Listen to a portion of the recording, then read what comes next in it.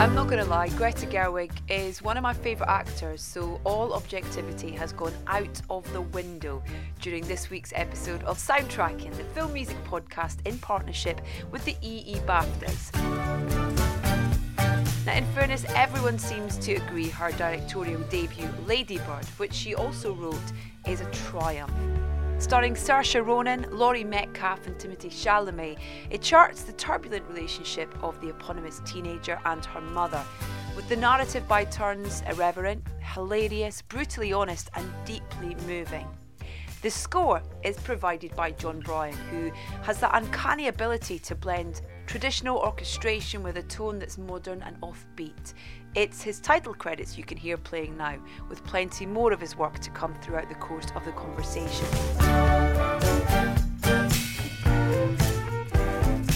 The soundtrack, meanwhile, is an absolute gem, featuring the likes of the Monkees, Cale, Justin Timberlake and Real Big Fish. While it would have been tempting to include super cool records, for want of a better expression, Greta instead went for songs that her characters would have been listening to at the turn of the millennium.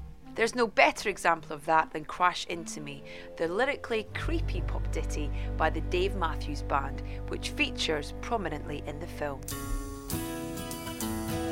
Greta, welcome to Soundtracking. Oh, thank you so much. I listened to your soundtrack for Lady Bird and it was like a time machine. Yes. It's so emotive, even just listening to the music that's been picked for the film as well. And the film itself, I think you use that Tennessee Williams thing, you know, a good art can take you home. That's what the film is. Yeah, thank you. Oh, that's beautiful.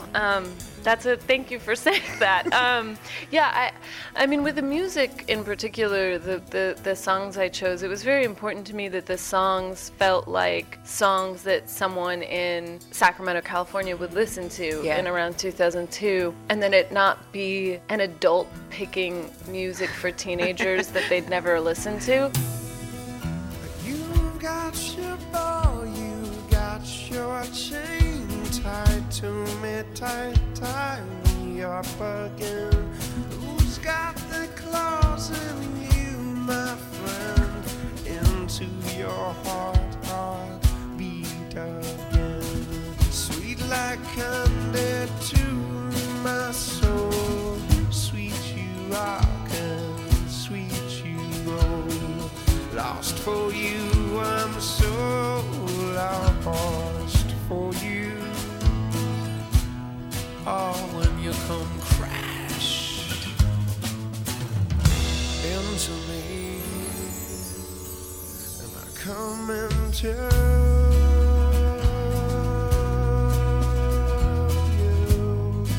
I think sometimes that happens in films because you don't get to make a film usually until you're in your late 20s or early 30s, and then you give yourself retroactively better, like, or more obscure things than you would have had. Yeah, I don't want to say better because, like, I love all the music in this movie, but I just wanted it to have that real sincerity. Justin Timberlake. Yes. You wrote him this letter.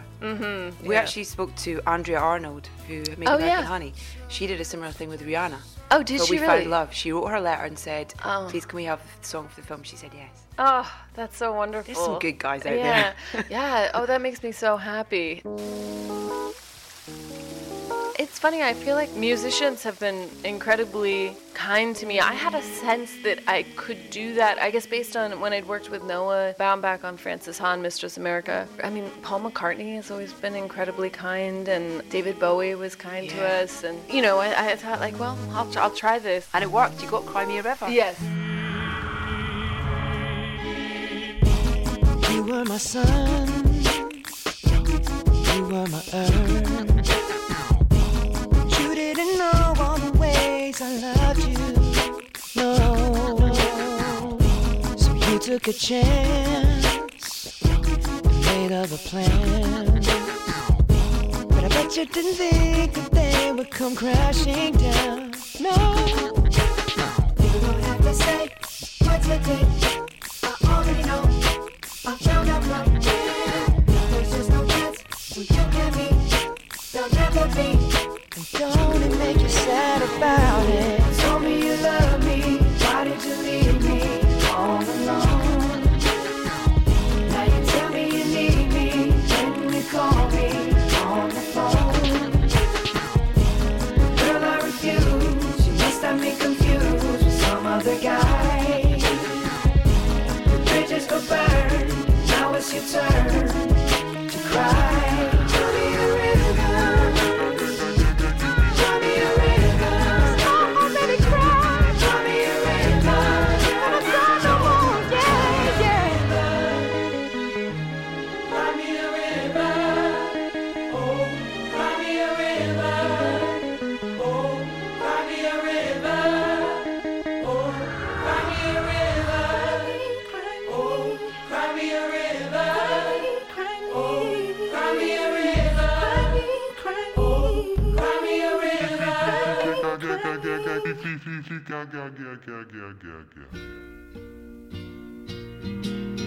Everyone who I reached out to was just lovely. Alanis Morissette, Justin Timberlake, Dave Matthews, Ani DeFranco. That Monkees track's really special as well. Yeah, oh God, yeah. Carole King is singing on it, too. I think so much of filmmaking is you say, well, I might as well try. I mean, people could say no, but why don't we see if we could get a yes? But the nice thing about acting as training for being a filmmaker is you get so used to hearing no that it doesn't bother you anymore. you get really immune to it. You're like, well, fine, it's a no. I don't know. I get not hired for jobs all the time. I'm really, really used to it.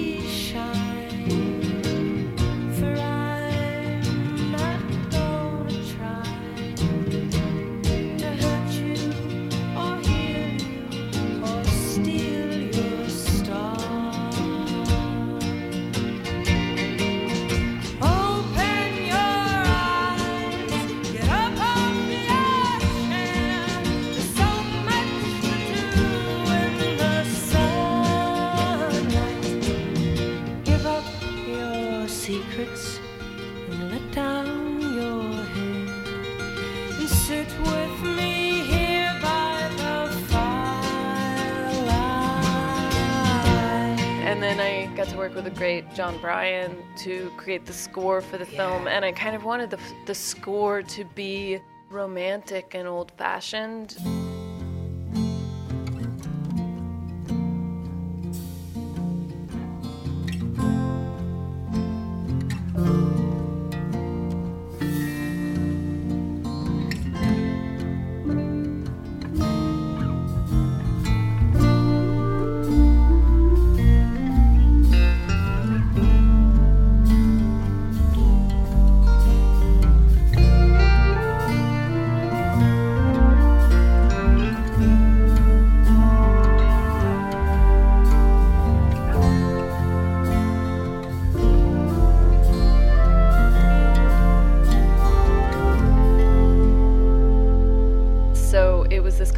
Of very specific pop hits on the radio type songs and then an old-fashioned romantic score.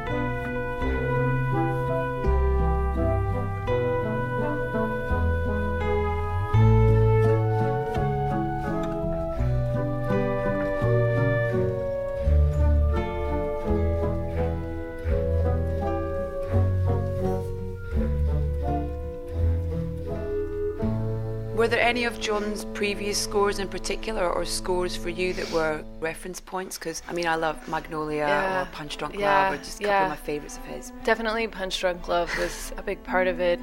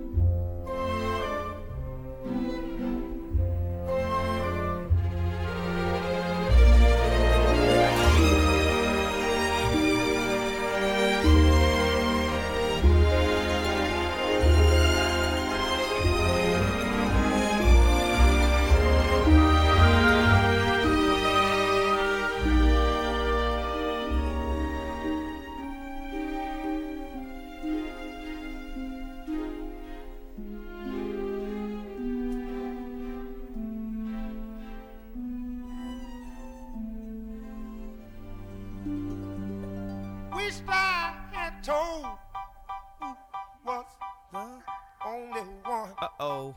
But it's too late. It's too late. He's gone.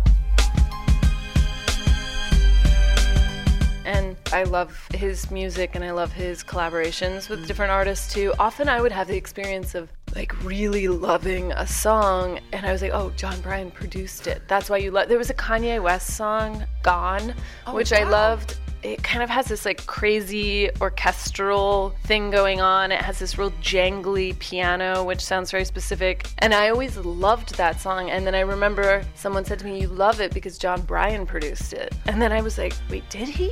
And then he had. And that's true of like so many songs. And now I can hear it more when it's his, but he has such a specific way of recording. He has such a specific genius. I know that word is overused, but having sat with him for lots and lots of nights and listened to him write music and record it, it is genius. I'm ahead of my time, sometimes years out, so the powers that be won't let me get my ideas out, and that make me want to get my advance out and move to Oklahoma and just live in my aunt's house. Yeah, I romance the thought of leaving it all behind. Kanye step away from the limelight, like when I was on the grind in the 1999 before model chicks was bending over, or dealerships asked me Benz a Rover. Man, if I could just get one beat on Hover, we could get up off the sheep ass sofa. What the summer of the shy got to offer? A 18-year-old sell drugs to get a job, you gotta play Euro. My dog worked at Taco Bell, hooked us up plural. Fired a week later, the manager count the churros. Sometimes I can't believe it when I look up in the mirror.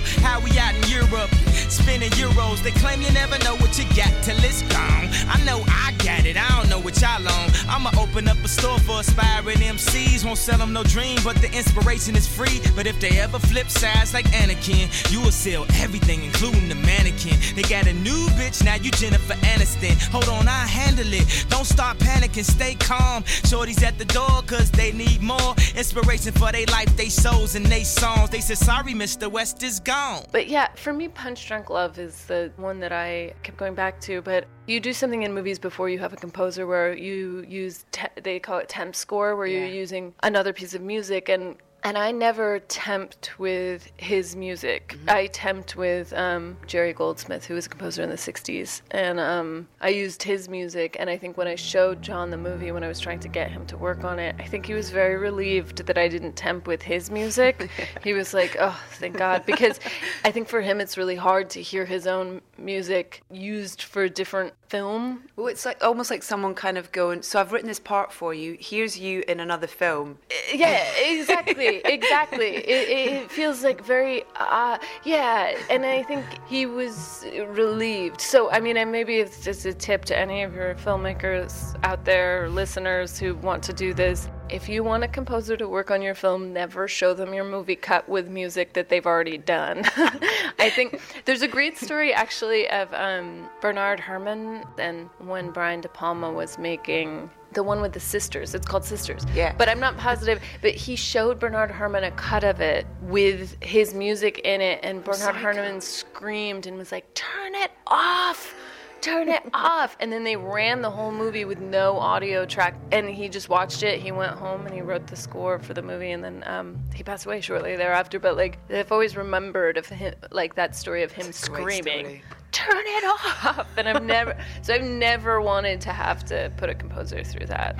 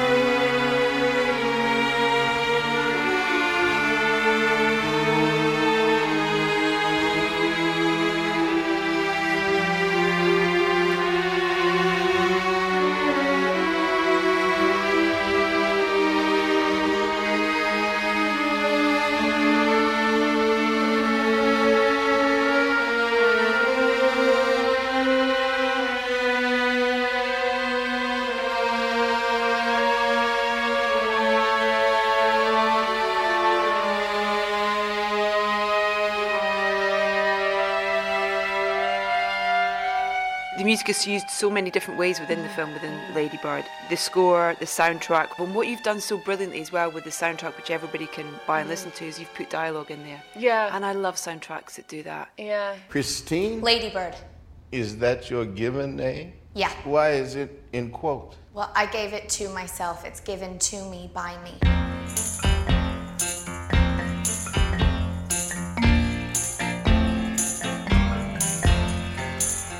The one for me that really sticks out is Good Morning Vietnam. Oh, Where yeah. you have Robin Williams doing all those genuine kind of radio links kind of thing. Yeah. Time to work from all that kind of Yeah, stuff. yeah, And it's yeah. such a clever thing to do, but it was so great to be reminded of those moments throughout the film. Yeah. Sprinkled with with the music that features. Was that your decision? Yeah, I mean, I worked with a great music editor, Susanna Perrick. You know, the truth is, like, in this process, because it's the first time I've directed a film, I knew a lot going into it because I've been involved with a lot of films as an actor and a writer and a producer, and I had a very good idea of how to get a film from page all the way through. Yeah. But I'd actually never worked with a music editor before, and she and my editor, Nick Huey, these were all ideas that were in the script, but they really made, especially those kinds of moments, come alive. And she worked with Jonathan Demme for a really long time. I think that was her first film, was a Jonathan Demme film. You know, that's my favorite part about making movies, is it's such a collaborative art form, and there are so many people who just have such extraordinary specific talents that you get to go work with them, and then they make your film that much better. It's amazing. Yeah, I'd go sit with her in our office, and then she'd come up with some transition that it was what I had meant to do, but I didn't know how to do it, and then she could figure it out.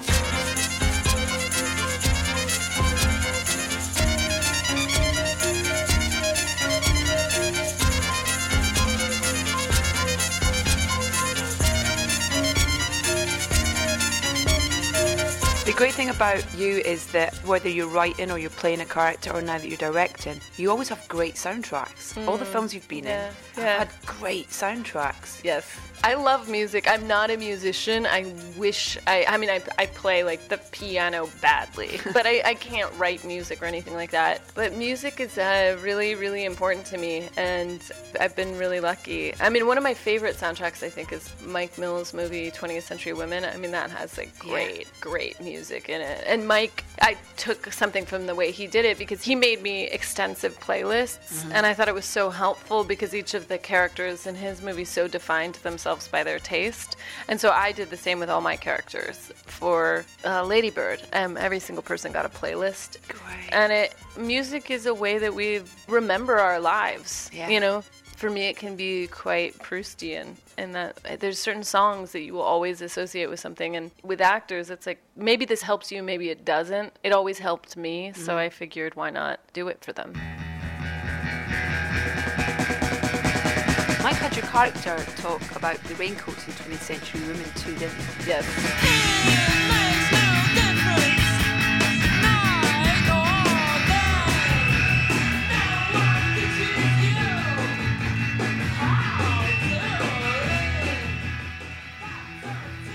What is that? It's the raincoats.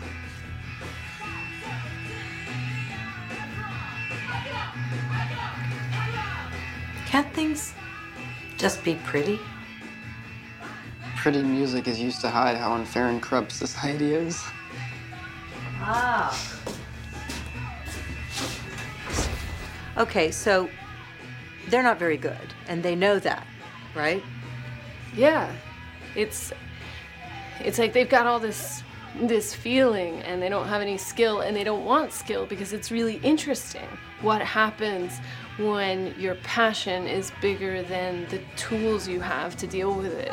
It creates this energy that's raw. Isn't it great?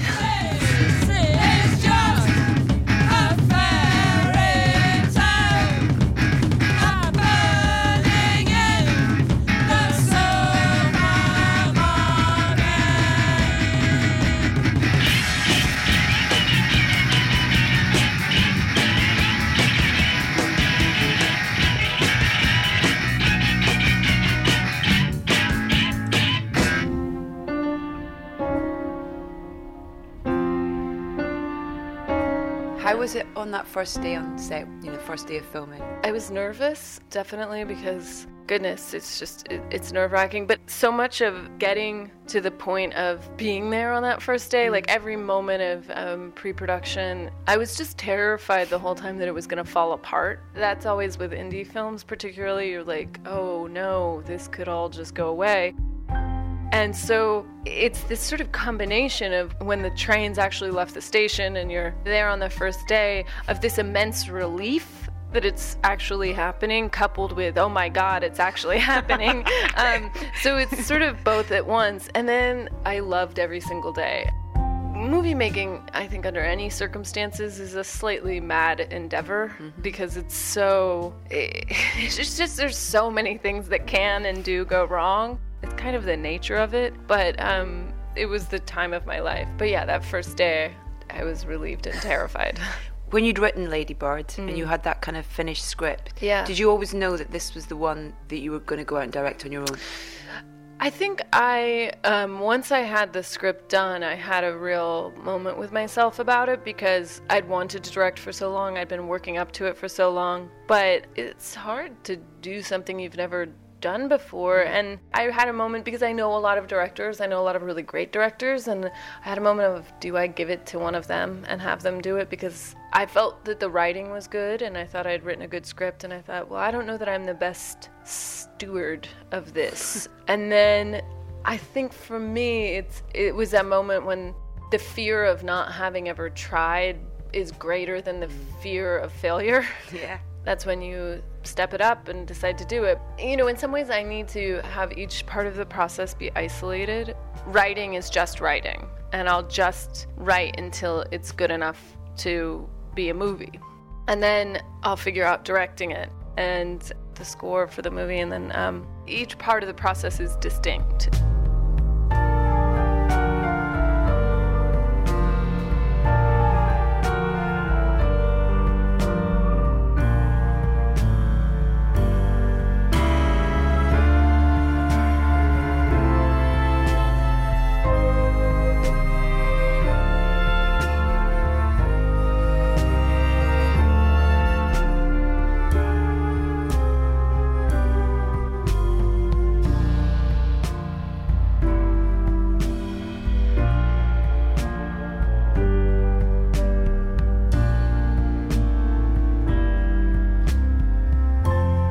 Even when I was directing, I remember Tracy Letts, who's a great writer, and he's also an actor in the movie. Such a good dad. I want him to be my dad. I have a great dad, by the way, but no, I mean, but he said to me something really smart when we were working on it. He said, I don't do any improvisation on set, and I don't really change the script once it's written. And he said, but I was doubting myself one day. I was like, should I change this? And then he said to me, you have to trust the person you were when you wrote the script, because you're not that person anymore. So now it's your job to interpret it and be a director, but you're not the same person. I was like, oh, that's so smart, Tracy. No wonder they gave you a Pulitzer. Wow. Was that the case throughout the whole film? There was no improv? Because those scenes in particular with Saoirse and her mum, and they're just, I mean, the casting is pristine. It's so thank you. Brilliant. I'm watching that car scene, for example, and you're in that scene, you as a viewer. And that's what's one of the brilliant things about the film, is it so connects immediately. Yeah. But those scenes feel so natural that it's good writing. Thank you. No. Those are. I mean, Saoirse and Laurie are such brilliant actresses, and the reason they feel so real is because they are so planned in a way.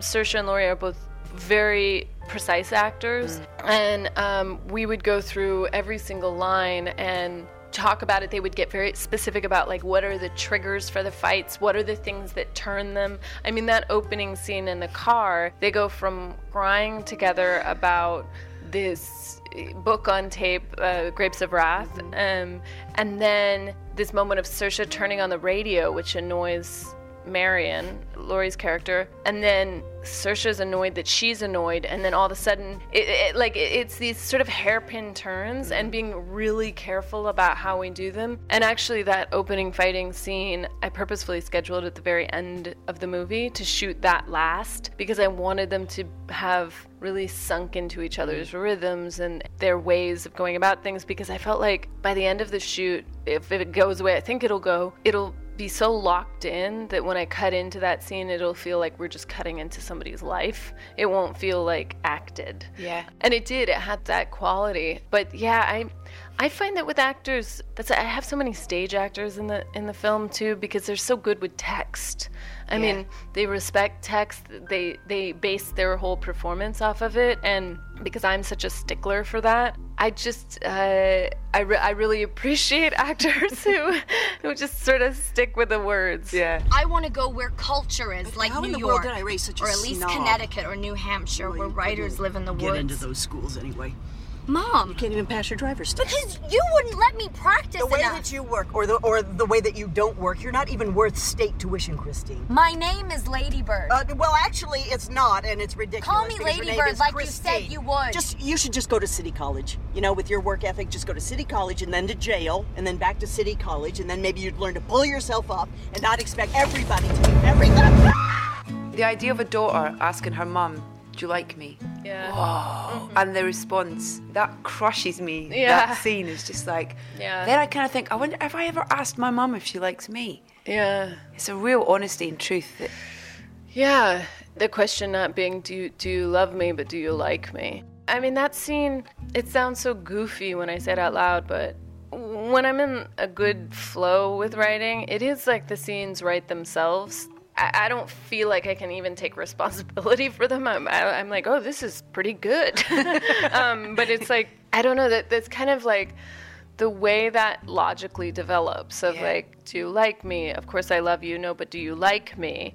And then her saying, I want you to be the very best version of yourself you can be. You can really understand what she means by that. Like, I don't want to tell you you're okay, because what if that means you'll never keep pushing yourself? And as a mother, you feel like you need to. And you know, what if this is the best version? Something about it, it's like, and then she gives her that look, and then she regrets it immediately. And I wanted every scene to be, in some ways, that you feel that you can understand where the mother's coming from and you can understand where the daughter's coming from, that you don't feel like anyone's a villain. But yeah, I remember looking at that scene after I wrote it, and I was like, well, I think it's done. But, you know, that's a totally fake... I don't want to give the impression... Most of writing is just hard, but occasionally you get lines given to you from the beyond, which you feel like you can't take credit for. Yeah. I wish that you liked me. Of course I love you. But do you like me? I want you to be the very best version of yourself that you can be. What if this is the best version? Kyle's band, everybody's had a Kyle in their life. Who I like to refer to as a fuckface, basically, is what I always refer to. Yeah. Everybody's had a Kyle. Yeah. The guy in the band, the floppy hair. Ugh, Just hair. a dick. I know. The hair was really important to me. When we cast Timothee, he had short hair, and I was like, can you grow your hair out?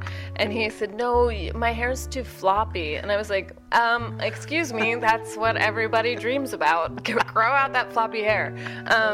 But I wanted it to be, because there was a particular kind of guy in the 90s and the early 2000s, like, who had this ability to, like, tuck their hair behind their ear, which I found, to this day, it's something that it went along with skateboard culture / sort of Leonardo DiCaprio. Like, there was some person who was like that, and that tucking your hair behind the ear, I was like, I need it to be as long enough so you can do that, and he got it there.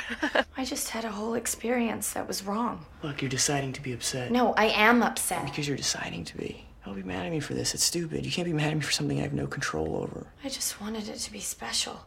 Why? You're gonna have so much unspecial sex in your life. I was on top. Who the fuck is on top their first time?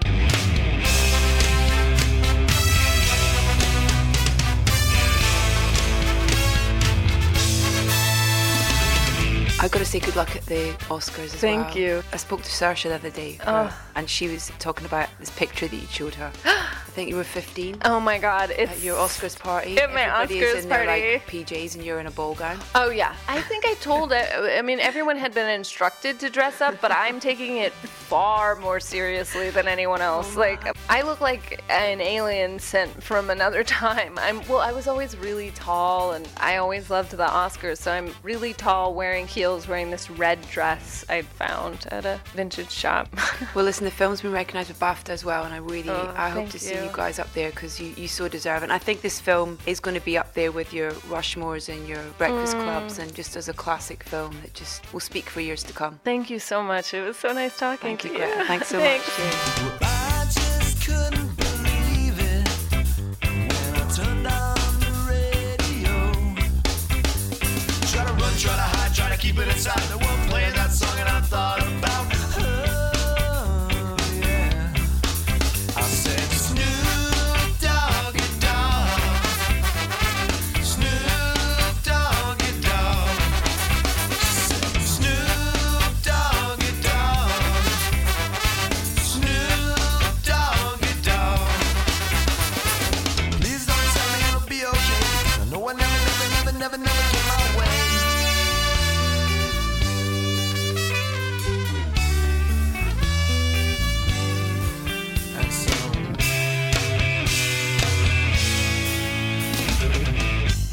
Another of those tunes from the Lady Bird soundtrack that teenagers in Sacramento might have been listening to at the turn of the millennium.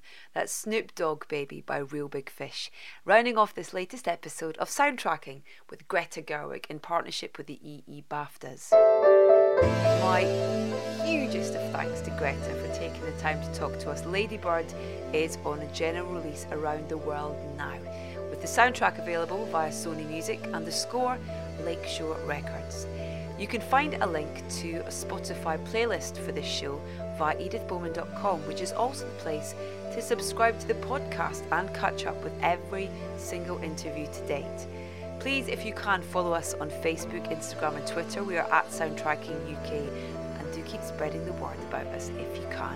Now, while Lady Bird didn't land a gong at the BAFTAs, one man who did was the fabulous Daniel Kaluuya, who scooped the EE Rising Star Award as voted for by you, the public. Quite the achievement, given the competition. Now, don't forget you can listen to Daniel and all of his fellow nominees in the category Talking Music with Me in episode number 72. And as for our next offering, well, we have an absolute treat in store, as both Duncan Jones and Clint Mansell join us from Los Angeles to discuss Duncan's new film Mute, which is available to watch exclusively on Netflix now. They were an absolute hoot, so I very much look forward to the pleasure of your company then.